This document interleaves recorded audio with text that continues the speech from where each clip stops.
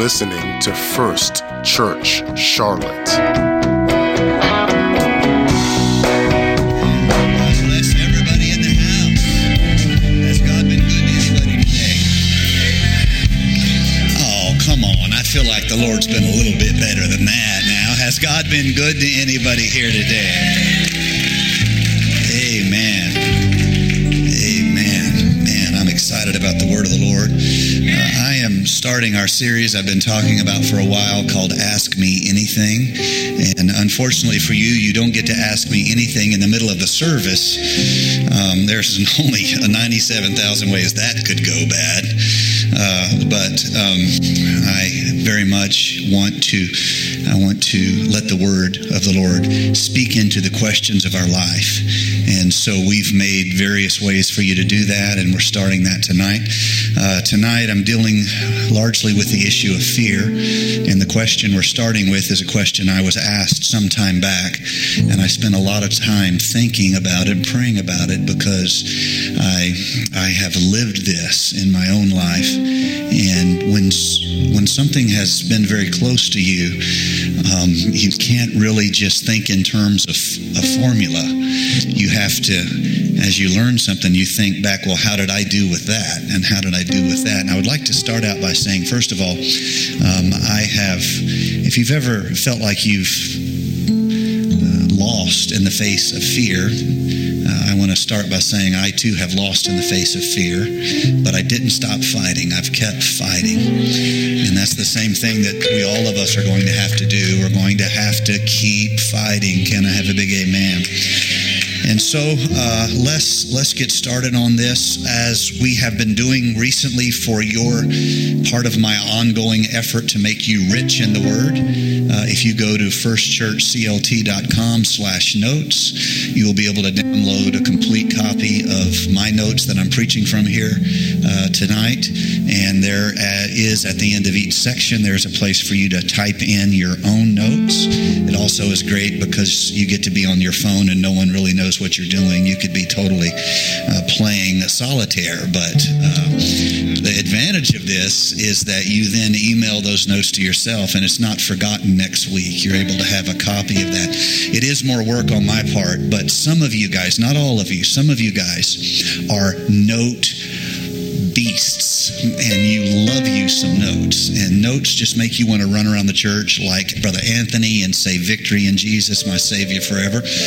So last Sunday, let's see, we probably had about 400 and change adults, somewhere between 400 and 500 adults in the house. We had 70 people taking notes and emailing them to themselves. And so I don't know if we've ever had that many. But if you're worried about the pastor being able to watch just how interested you are, you should be very afraid. I'm just kidding. I want to deal with this issue. What is the difference between fear, simple fear, and spiritual oppression? What is the difference between simple fear and spiritual oppression? So let's get started. This part of the church is sitting in darkness, and this part of the church has seen a great light. I see it's because there's a mismatch in the lights. Never fear. We will fix this before Sunday. In the meantime, if you guys can press forward through the great darkness, there is light on the other side of the darkness. There is a difference between simple fear and spiritual oppression. And if we would desire, like the apostle taught us, to not be ignorant of Satan's devices, we would try in a spiritual manner to perceive the difference in our life between simple fear and a consistent spiritual oppression that can come against us. I want to be honest, I want to be real, and I want to tell you that fear is a part of life. It's not all negative.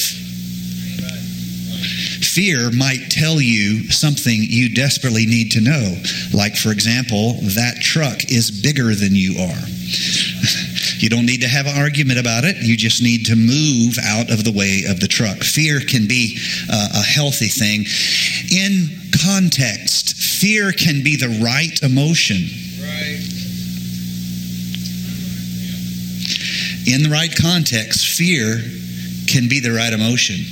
And so if any of you have lived with a reality of fear in your life, there are circumstances and there are situations where fear is the right emotion to have. Also, biblically, fear can refer to deep reverence that we have of God. It can refer to a deep trembling within our spirit for the presence of God, for the character of God. You can't talk about the character of God without talking about the holiness of God, the otherness of God. He is not of this world. He is not comprehensible to the flesh. Amen. He is high. He is glorious. He is holy. And we want to have a deep reverence for His holiness. Fear can be the right response, yes. Fear can be what we should be feeling, but I can't stop there, because the truth is, I feel like fear is often our enemy. In fact, I would go further than that, and I would say fear is the currency of the devil. Fear is the currency of the devil. It is the money he spends in your life. Fear is the currency of hell's economy. Fear is the common battle of all who would live and walk by faith. In fact, the most common admonition given by the Lord, by an angel, by a prophet, any place where there is one reality appealing to another reality, any place where heaven is beckoning earth to take a step forward, to rise up in faith, anywhere where a prophet is trying to raise up an army of believers, anywhere, the most common admonition of heaven will be this: don't be afraid, fear not. In fact, there are 365 places in Scripture, interesting number, right? 365 places in Scripture where in one way or another, one form or another, the Bible says to somebody, stop being afraid, fear not. You're able to take the city. You are able to overcome the enemy. So I want to, in like manner, following the biblical theme, I want to say to anybody here living in fear in your life, you are able to do what God said you can do. You are well able. Before you faced the battle, the Lord reviewed your soul and they said that he or she, you are able to take that victory. And so I want you to understand that overcoming fear is a very common effort by any believer. It is the daily bread of the believer. And so I want to remind you something you've heard preached around here a lot. Even so, it helps to be reminded. The opposite of fear, the opposite of faith is not doubt, it's fear. Let me say that again. The opposite of faith is not doubt, it is fear. So how do we tell the difference in our life between what is normal, ordinary, human, dare I say, simple fear, and what is oppression that the enemy of our soul, the realm of the spirits that represent rebellion, chaos, that have only come to steal and kill what is God's creation.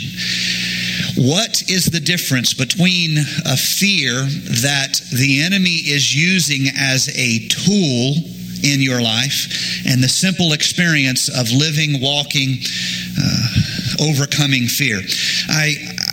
When I thought about this, I didn't have a quick answer. In fact, when I get stuck, I tend to call people, I tend to ask them and just simply say, how would you answer this question? And so I've done that with several of my friends and even mentors, and I've asked them this question, and it's a very interesting range, and I come with good and bad news. The good news is you are not alone in wanting to understand this. You're not alone in wanting better understanding. The bad news is nobody has anything that is quick, simple, or easy. However, everyone recognizes that fear is one of the most common attacks against people of faith.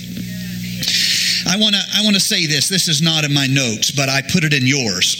In the prayer room before church, I logged in like a code ninja, and I added this to your notes. It's not in mine. There are 3 great enemies of any body of believers that is trying to fulfill a mission. I should explain. 3 enemies anywhere. People of God, people of faith come together and they have a mission. Somebody say, let me be one of those. So we come together, we have a mission. There are 3 great enemies. None of them are the devil. I know that may surprise you, but actually the Bible tells us we have a pretty good solution for the devil. The Bible says, resist the devil and he shall flee. Now, if you want to see the devil fly, that's faster than fleeing. Rebuke him in the name of Jesus. If you want to see him run, just resist him upon your God-given place and identity. You see, you're not your own. You've been given the name of Jesus. That's the point of baptism. So you can resist the devil and he will flee. The devil's not the biggest problem. I want, and this is something the Lord has dealt with me with for several years. 3 great enemies. Number 1 is a wounded spirit. A wounded spirit is a consistent enemy of the mission. Anywhere people of God come together with a goal, a plan of action, an effort, some template of spiritual mission or even spiritual calling. When they come together, a great enemy is a wounded spirit. The second great enemy is a railing spirit. Railing is a New Testament word where we turn against one another and we begin to consume one another in an effort to create either a hierarchy of who's better, who's more spiritual, who's more powerful, or a hierarchy of who deserves something and who doesn't deserve something, or a hierarchy that in some way reflects the competition of the carnal heart that we then live out under a name of godliness. That's a railing spirit. And the third great enemy is a fearful spirit. All of these things have one common denominator. They will take your eyes off the mission God has given you and turn them on yourself as the one who needs to receive, the one who needs to be encouraged, the one who needs to be held, the one who needs to be in some way stroked or soothed. All of these 3 spirits will turn you from your God-given mission and calling and turn them upon yourself. I didn't get this out of a book. I didn't copy this from a message. This is the result of what the Lord has done in my life. These are 3 enemies of the mission. And all of these 3 enemies will produce the same thing: self-serve Christianity. Yeah, that's right. You see, you have an energy budget. I have an energy budget. I have so much to give. Somebody say, preach it, brother. Anybody who thinks you have limitless amounts to give, you have not been in ministry very long. And I don't mean pulpit ministry. I don't mean platform ministry. I mean the ministry of giving yourself for others. I mean the ministry of the cross. You have redemptive purpose in your life. Can I have a big amen in this house? You're living for others. You only have so much energy to give, and then you will in some form or another need to recover. Even Jesus had to slip away and find rest and spiritual restoration. And honey, baby child, there's no risk of you being better than Jesus. And so, I want you to understand this. You only have so much to give. If you are in the mission, that energy will be spent in empathy. Somebody say empathy. Empathy for others' needs, others' brokenness, others' lostness. They will be, that energy, you only have so much, will be spent missionally. But if you allow a wounded spirit, a railing spirit, or a fearful spirit work in your life, it will turn your attention inward. And what would have been empathy in missional generosity turns into a desperate need. It is spent as nervous energy within yourself. I love y'all too. You will have no budget for empathy because all your energy will be spent on trying to get over what you're going through, trying to make it another day. Who cares that this city needs Jesus? I'm barely making it around here. Who cares that I have lost loved ones? Somebody did me wrong, song. Church hurt, thank you for the term, Nathan. Church hurt will destroy your mission. At some point, you've got to get over your fear of men, and you've got to have a fear of God. Anything less will destroy the mission. So, all right, let me move on. That's in your notes, not in my notes. I just threw that in, feeling very, very cool as I did so. I want to point out before I dive into this, because it's only 8:05, that means I have 25 minutes. Oh, I'm so excited. I want to say, first of all, the thing that I got from everybody I talked to on this subject is this: whether or not you know whether you are facing simple fear or spiritual oppression, your first response should always be a practical response. You don't always need to know why, and you're not always going to know why, but you're always going to have to get to the other side. So the right response, whether it is a simple fear or it is a spiritual oppression, the right initial response is always practical. And it is always basic. This is the right response. You need to spend time in prayer. If prayer isn't working, that means the problem isn't spiritual, but it is carnal. That means you need to fast. You will not break battles of the flesh simply through prayer. That's why fasting is necessary. Don't have time to talk about that, but it's real. You break battles of the flesh through fasting. You break battles of the spirit through the realm of spiritual impartation, intercessory prayer, this powerful casting of your heart, soul, spirit, passion into the realm of the spirit. And so, again, let me move on. There's so much here. The third basic thing, remember, we're first response, whether or not it's oppression or simple fear, is always prayer, fasting, faith. What do I mean by faith? Is faith something you feel? Sometimes, if you're lucky, but faith is always something you say. I think I'm going to say that to the dark section, because I don't know if y'all are getting it at all over here because the lights are out. So faith is sometimes something you feel, but it's always something you say. Always, always, always something you say. That's why you don't need to let your enemy hear you talking and singing his song. Stop singing his song and start speaking faith. I'm terrified, but God's in control. I'm sick, but I have a great healer. Sometimes faith is felt, and when you feel it, you're like, whoa, my God, powerful up in here. But it's always spoken. And so these practical initial response is very, very important. And the very last practical response I want to give you, first was prayer, second was fasting, third was faith, or the speaking of faith. Sometimes you're lucky enough to feel it, but the speaking of faith, and fourth is the discipline of confession. Confession should be part of your daily quiet time, your daily prayer, your daily reflection. You should have a habit of confessing. You say, I don't know what I should confess. Just spend a little bit of time and you'll be surprised how much you know about you. You see, we may or may not understand, but we've got to get through. We may or may not have clarity, but we've got to march forward. We have got to get through. That's why the first response is always a practical response. We live our lives forward. You guys have heard me say this a lot, but we understand them backwards. A day will come when you'll look back and you'll see how you survived oppression. At the time, you didn't have insight, but you did the right thing. You got through it. You put one foot in front of the other. You prayed. You fasted. You spoke faith. You confessed fear. Come on. And so these are practical responses. I want to also say this, and I put it in your notes. Don't fall for the wrong assumption that understanding something will necessarily make it easier to do the right thing. It may actually make it harder.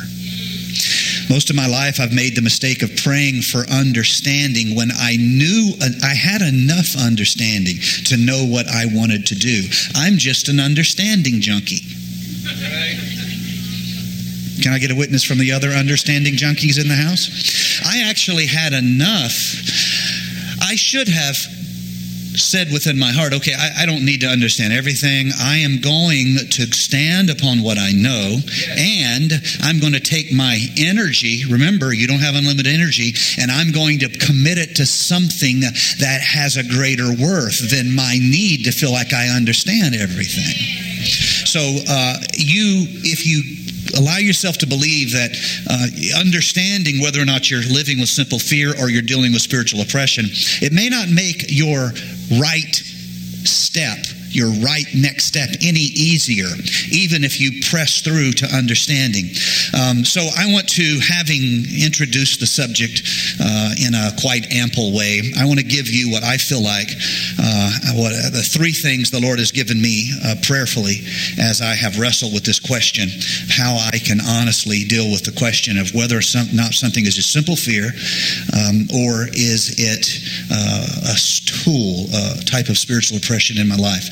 And so the first thing that I would have you ask yourself is a question that will help you place fear within context, and that is this: when does the fear come to you? When does the fear come to you? Somebody say when. When does the fear come to you? If the fear is in context of a moment of spiritual breakthrough, there's probably a spiritual component to it. Elijah is a man of stunning courage until he has a breakthrough. And Israel chooses that they're going to serve Yahweh. And the prophets of Baal are slain upon their heights. And one person, Jezebel, says, I'm coming after you. The whole army, including the king, has been after him for 3 years, never bothered him. But at this moment, on the other side of his breakthrough, all of his courage crumbles. If you have just had a great breakthrough, I'll give you a personal example. I have noticed that right on the moments of some of the greatest things that have happened for our church, I personally will live through a great oppression of fear. I personally will have fear come on to me, and not fear for my life, not fear that oftentimes is difficult to place in an easy description. And I find myself sitting with my wife because it's her job to keep me sane, and it's my job to keep her saved. You see how I did that? See, that's just a God thing right there. See, you keep me sane, I keep you saved. My God, I hear your voice. SMH, baby, SMH. Shake my head. So, anyway, and I find myself telling her, I don't describe it what it is, but I can be driving home from the breakthrough, and just if there is an awareness in your life of you just had a breakthrough, you are right on the edge of a breakthrough, and you feel a great assault, there's a chance that there is a spiritual component to that fear. Now, if you know that, you can take it as a compliment from your enemy. In fact, a few months back, I told our pastoral staff, we were together, we were doing some training together, and I told them right after this, there's going to be a spiritual attack against this church because this is too powerful for hell to leave us alone. And no sooner did I tell them that than there's some things that we had to deal with. Because it can be, if you can rise, and if I can rise, preaching to myself, to a level of spiritual maturity, it can be a compliment from your enemy to attack you with fear right on the edge of your breakthrough. And you can even, if you can find in yourself the courage to do it, you can even face the fear and say to your enemy, thank you for the compliment. I was impressed too with what God is doing.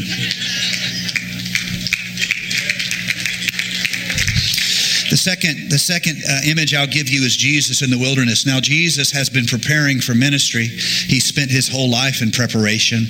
The devil never really planned a special assault. But on the eve of Jesus standing up in a synagogue and saying, the Spirit of the Lord God is upon me, on the eve of Jesus announcing his ministry, all of hell comes against him in the great temptation of Jesus Christ. It is in this moment of his prayer, his fasting, his 40 days of spiritual isolation and preparation for his public assumption of a mantle of anointing that hell attacks him. Do you see the timelines? If you are on the edge of a shift in the spirit, you probably can see a spiritual component in your life to fear that has come against you. And so that is the first thing that I would say for you to think about and consider. The second thing I would have you think about and consider in answering this question of whether or not an individual's facing straightforward, basic fears because we're mortal, limited beings and spiritual oppression against us. The second thing is to ask yourself, what is the fear linked to? So the first thing we asked ourselves is, when does the fear come? Is there any significance to that context? The second thing is, what is the fear linked to? Psychologists have this term. I think they do. I've heard it a lot. It sounds really official, and if they don't have this term, they should have this term. Maybe they could borrow it from me. It's simply triggers. What triggers you? Where in your life, where is this fear being? Where is it coming from? We first asked when. Now we're asking where. If you have something in your life that is triggering fear, it might be worth spending some time examining those triggers so you won't be ignorant of Satan's devices in your life. Do you see that? That's not my idea. That's a biblical idea. You will not be ignorant of Satan's devices in your life. You can sometimes discover that you think wounds have healed and they really haven't healed. They're now just being expressed through fear in your life. And when you are triggered, fear rises within you. But it's really an unhealed wound in your life that you've never really allowed yourself to overcome. I spoke with a lady here recently, and we were having a conversation like this, and she was talking about the manner in which fear would come against her, and she told the story of how when she was young, she was a caregiver, probably too young. Her mother died of cancer when she was just early teens, and she was the caregiver for her mother. And she saw her mother die of cancer very young in life, and she was the one to take care of her. She was the one to clean up the mess. She was the one to bring her, try to get her to eat after chemo, and she was just a little girl. And this is, I don't think nowadays, I don't know that hopefully we have systems in place where but you can see how this could be very scarring to a person. And she told me she had such a horrible experience watching her mother die that she had lived with fear of cancer in her life, and when the enemy would come against her and say, "You're going to die just like your mama died," and every image she had from those terrible years as a child where she took care of her mother as she wasted away, she told me those fears would come against her. And I immediately, and of course we talked about this, she's a lovely person, and she's well aware of all of these things, but it was just like a shock in my life of just how something can happen it was a deep wound in your life, and you made it through, you learned to live with it, but it is still seeping fear into your life. This is the power of confession, where you can go to God and you can confess your fears. You can confess your fears. You speak faith and you confess fear. And so this is an example of how there can be something that has not healed. Everyone is afraid of simple fears. Everyone's afraid of losing their job. I know I am. Everybody's afraid of getting sick. I know I am. I don't want to get sick. I've been sick. Everyone's afraid of losing a loved one. Everyone's afraid of that thing that's formative to you. That's simple fear. But a wound in our past can have the same effect as a weeping wound that is always corrupt. The problem with that is that wound, it's not that it will kill you, but it will keep your immune system so low that something else may kill you. It's not the will of God. By His stripes we are healed. I want to speak healing to every one of you who have lived through terrible things. Every one of you who have lived through horrible things and losses, and you survived, and you learned how to put your shoes on again and walk one foot in front of the other. I want to tell you that there is healing. Is there not a balm in Gilead? The wound may not always express as bitterness. Bitterness is probably the easiest thing to recognize as a wound that has not healed. But it can be more than just bitterness. It can be something else entirely. It can be a consistent fear in your life. If you have a fear problem, it may be a weeping wound from the past that you need to truly receive divine healing from. Continuing with these triggers, this idea of triggers. So we talked about wounds that perhaps have not healed. I want to challenge you with this one. If you are having a consistent fear problem, it really may not be a fear problem. It may be a lordship problem.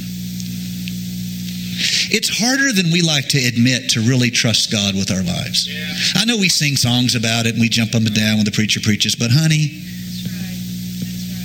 it's harder than you think to open your hands and say, I'm not in control. I accept your way. This is a lordship issue. Who's going to sit on the throne? So many people, I've heard them say, if I have to go through that, I'm just not going to serve God. I've heard that. That's a lordship problem. You're not serving God now. I mean, I know you're coming to church, but if that is your heart, He's not really on the throne. That's a lordship problem. Fear, the truth is, troubles may come. Winds may blow. But if He is on the throne, won't it be okay? If the answer to that question is anything other than, it is well with my soul, it might be good for you to spend some time in the presence of God and say, Lord, I repent for competing with who sits on the throne. And I humbly bow myself before you and I ask you to sit on the throne of my life. Also, in terms of this lordship problem, I put in your notes 2 tests for you to apply to yourself to see if you have a lordship problem. I know I applied them both to myself and said, oh me. Number 1, if your greatest fear comes upon you, can you still bow before the Lord and say, it is well with my soul? Number 2, who are you really afraid of? Are you afraid of the Lord, or are you afraid of what someone will say of you? Fear of man is one of the great hindrances of spiritual purpose and mission, because it allows you to hide your fear, to masquerade it as a good thing. You'll just call it wisdom. Every place in the Bible where God does a great work of faith, the person standing in the gap is doing something that looks to all the outsiders as dumb. Right. Unwise, brother. And the guy saying, no, we're going to light these torches, and we're going to break these pots, and we're going to blow these trumpets. Brother, that's not wise. We don't approve of this plan. Moving along, it's quiet. That means I'm doing a especially good job. If you do not have, if you have this continuing fear in your life, you may not have a fear problem. You may have a sin problem. So what have I talked about? I've talked about you may not have a fear problem, you may have a wound. Number 2, you may not have a fear problem, you may have a lordship problem. Number 3, you may not have a fear problem, you may have a sin problem. Hidden sin destroys your confidence with God. Somebody say, my God, that's fine preaching. That was kind of an awkward thing to say, but I just felt like I should give myself a compliment. This hits me. That's why I think it's good for you. If our conscience condemn us not, then we have confidence toward God. 1 John 3, 21 and 22. If our confidence condemn us not, then we have peace with God. We have confidence with God. Beloved, if our heart condemn us not, then we have confidence toward God. And whosoever we ask, we receive, and whatsoever we ask of, we receive of him. This is faith, because we kept his commandment and do those things that are pleasing in his sight. If you're fighting with fear, and I'm almost done, I want you to see that it may not be a real fear problem. It may be a wound problem. It may be a lordship problem. It may be a sin problem. So, to review real quick, if I were facing this issue of is something simple fear or is it spiritual oppression? Number one, where does the fear come from? Number two, what is the fear linked to? What are my triggers? And number three, answering this question, or what are the consequences of fear winning in this circumstance? So where? Or number one was when, number two was where, number three was what are the consequences of fear. If your fear wins, if you freeze, if you quit, if you give up, who suffers? If it's primarily you who suffers, there's a good chance that it's just ordinary fear. But if it's the people that God appointed you to love, if they're the one who suffers, there's a good chance that hell's worried that you're going to have a breakthrough. If you are the only one at risk, if your fear comes to pass, it may just be simple fear. The devil doesn't think much of people who spend their time fighting fear. Fear is right where hell wants you and me.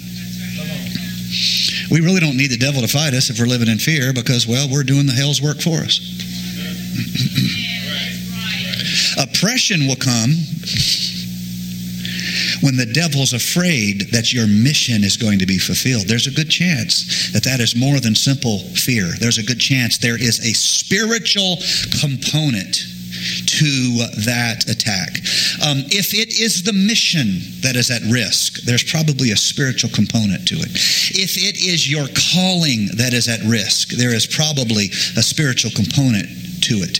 If it is your anointing that is at risk, there is probably a spiritual component to it. There is a better chance you're dealing with spiritual resistance than if it's just you getting sick or you losing your job or me. Let me speak this so it doesn't sound, I don't want it to sound harsh or judgmental. If I'm just worried about me running out of money or me getting sick or me and mine, if I'm living there, I probably have one of those earlier problems we talked about, and I need to surrender to the Lord. I need to put the Lord on the throne. I need to stand in his word. I need to celebrate his promise. But if there's a spiritual component in the sense that the mission, if I give in to fear, it's the mission that'll suffer. I want to challenge all of you who have gifts upon your life. I deeply believe in your giftedness because the Bible says he's made investments in you. He takes it further than that. He gives you a judgment image, a judgment parable in the Bible that he directly applies to all of us, and that is this: he has made investments in us. He is going to see what we do with those investments, and he's going to reward us according to what we do in response to what he has done for us. So I want to challenge all of you. You are more gifted than you realize. You are more blessed than you realize. You are more able than you realize. You should awaken in your heart. You should bind together with people who believe in your gifts. If you find people who are always explaining why you're not ready, why you're not good enough, you're not getting anything done. You already have a good list that you have programmed. You need to find other people who will speak life to you, people who will equip you.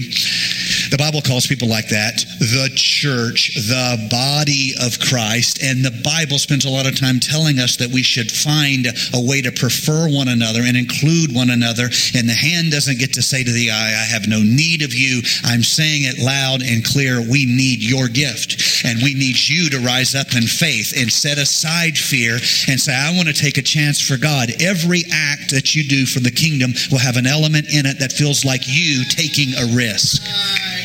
If there is a mission you have defined and you never feel like you're taking a risk, honey, you have not aimed high enough.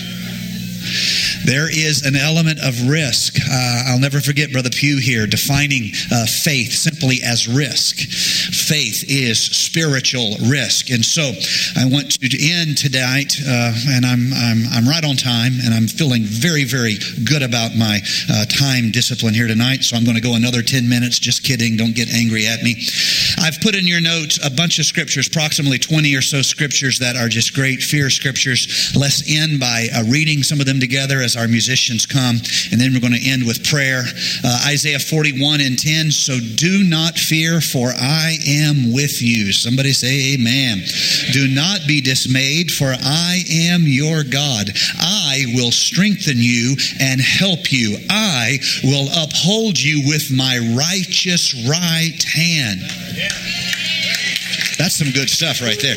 Psalms 56:3. When I am afraid, I put my trust in you. Philippians 4:6-7. Do not be anxious about anything, but in every situation, by prayer and petition with thanksgiving, present your requests to God, and the peace of God, which transcends all understanding, will guard your hearts and minds in Christ Jesus. That's some good stuff right there. John 14:27, peace is what I leave with you. It is my own peace that I give you. I do not give as the world does. Do not be worried and upset. Do not be afraid. And how about 2 Timothy 1:7? For God has not given us a spirit of fear, but of power and of love and of a sound mind. You should tell somebody, no, I'm not crazy. 1 John 4:18, there is no fear in love, but perfect love drives out fear, because fear has to do with punishment. The one who fears is not made perfect in love. Psalms 94:19, when anxiety was great within me, your consolation brought joy to my soul. Isaiah 43:1, but now this is what the Lord says, fear not, for I have redeemed you. I have summoned you by my name. You are mine. I wish I had a church. That's what my friend Omar says. He says, I wish I had a church.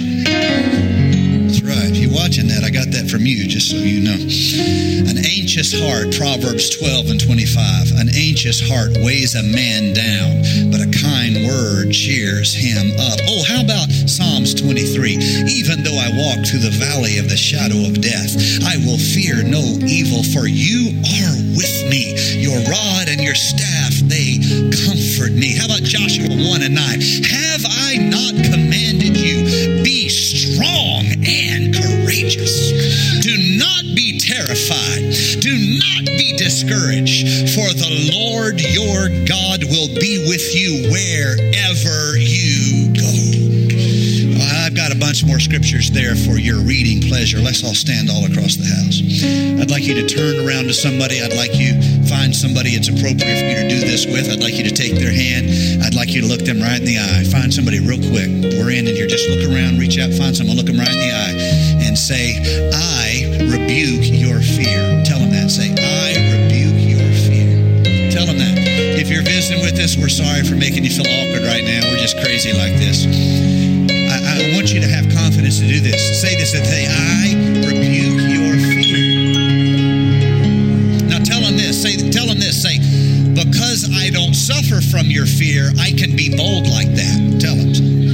I got a different set of fears. I don't suffer from your fear. Different fears, different people.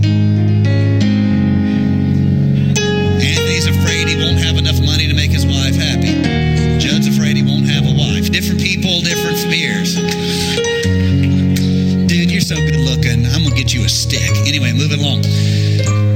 Do you see what we're doing? We're practicing speaking into one another's life. We need to be comfortable lovingly and kindly rebuking fear in our friends when we see it. And I don't mean like taking authority over them. I mean just an invitation to see that they're not ignorant of how the enemy's attacking them. Your enemy's not the devil. We can resist him. Your enemy is fear. It's the biggest problem people of faith have. That's biblical. It's the biggest problem. And so let's speak one to another. Do not be afraid. Tell them, say, do not be afraid. Now all across the house, would you heavenward. We're going to start with confession, and we're going to end with praise.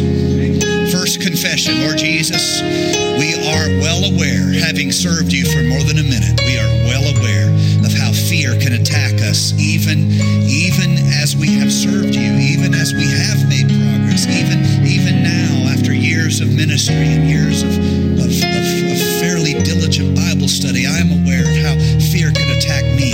And I'm confessing that to you. I'm not unaware of that, Lord. I'm not lying to myself. I'm not pretending I'm somebody. I am susceptible to fear. When people speak, it hurts. When I overcome something in my past, I need to heal. I struggle with lordship issues. Sometimes I want to compete with your throne, Lord Jesus, but I want to stop doing that. I confess that tendency within me. I see me. And now I want to thank you for washing me and cleansing me. You're washing all of that out of my life. You're washing that fear out of my life. You're letting the balm of Gilead flow into my broken places, and you're healing me. And I receive that today in Jesus' name. And now, church, I want you to join me in praising him for giving you the victory over fear in your life. Lord Jesus, I want to praise you. I am not my own. I've been bought with a price. The precious blood of Jesus has washed my unrighteousness. The precious blood of Jesus has covered my error and sin. And I am not standing today in my goodness. I'm standing upon the name of Jesus. I'm not standing in my power. I'm standing in your power. I'm not standing in my victory. I'm standing in your victory. And I say, praise be to God who giveth us the victory through our Lord Jesus Christ.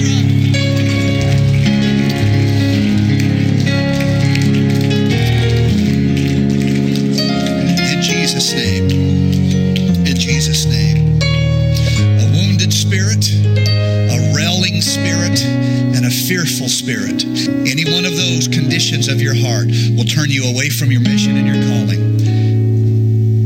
What is your mission and your calling? Well, ask yourself how you're doing loving the people God has appointed you to love and manifest the kingdom of God to. That is your mission. If you choose to accept it, that is your mission. You will turn away from that and turn all your spiritual energy inward through a wounded spirit, a railing spirit, consuming one another, or a fearful spirit. We are able to be healed by his healing power to take care of a wounded spirit.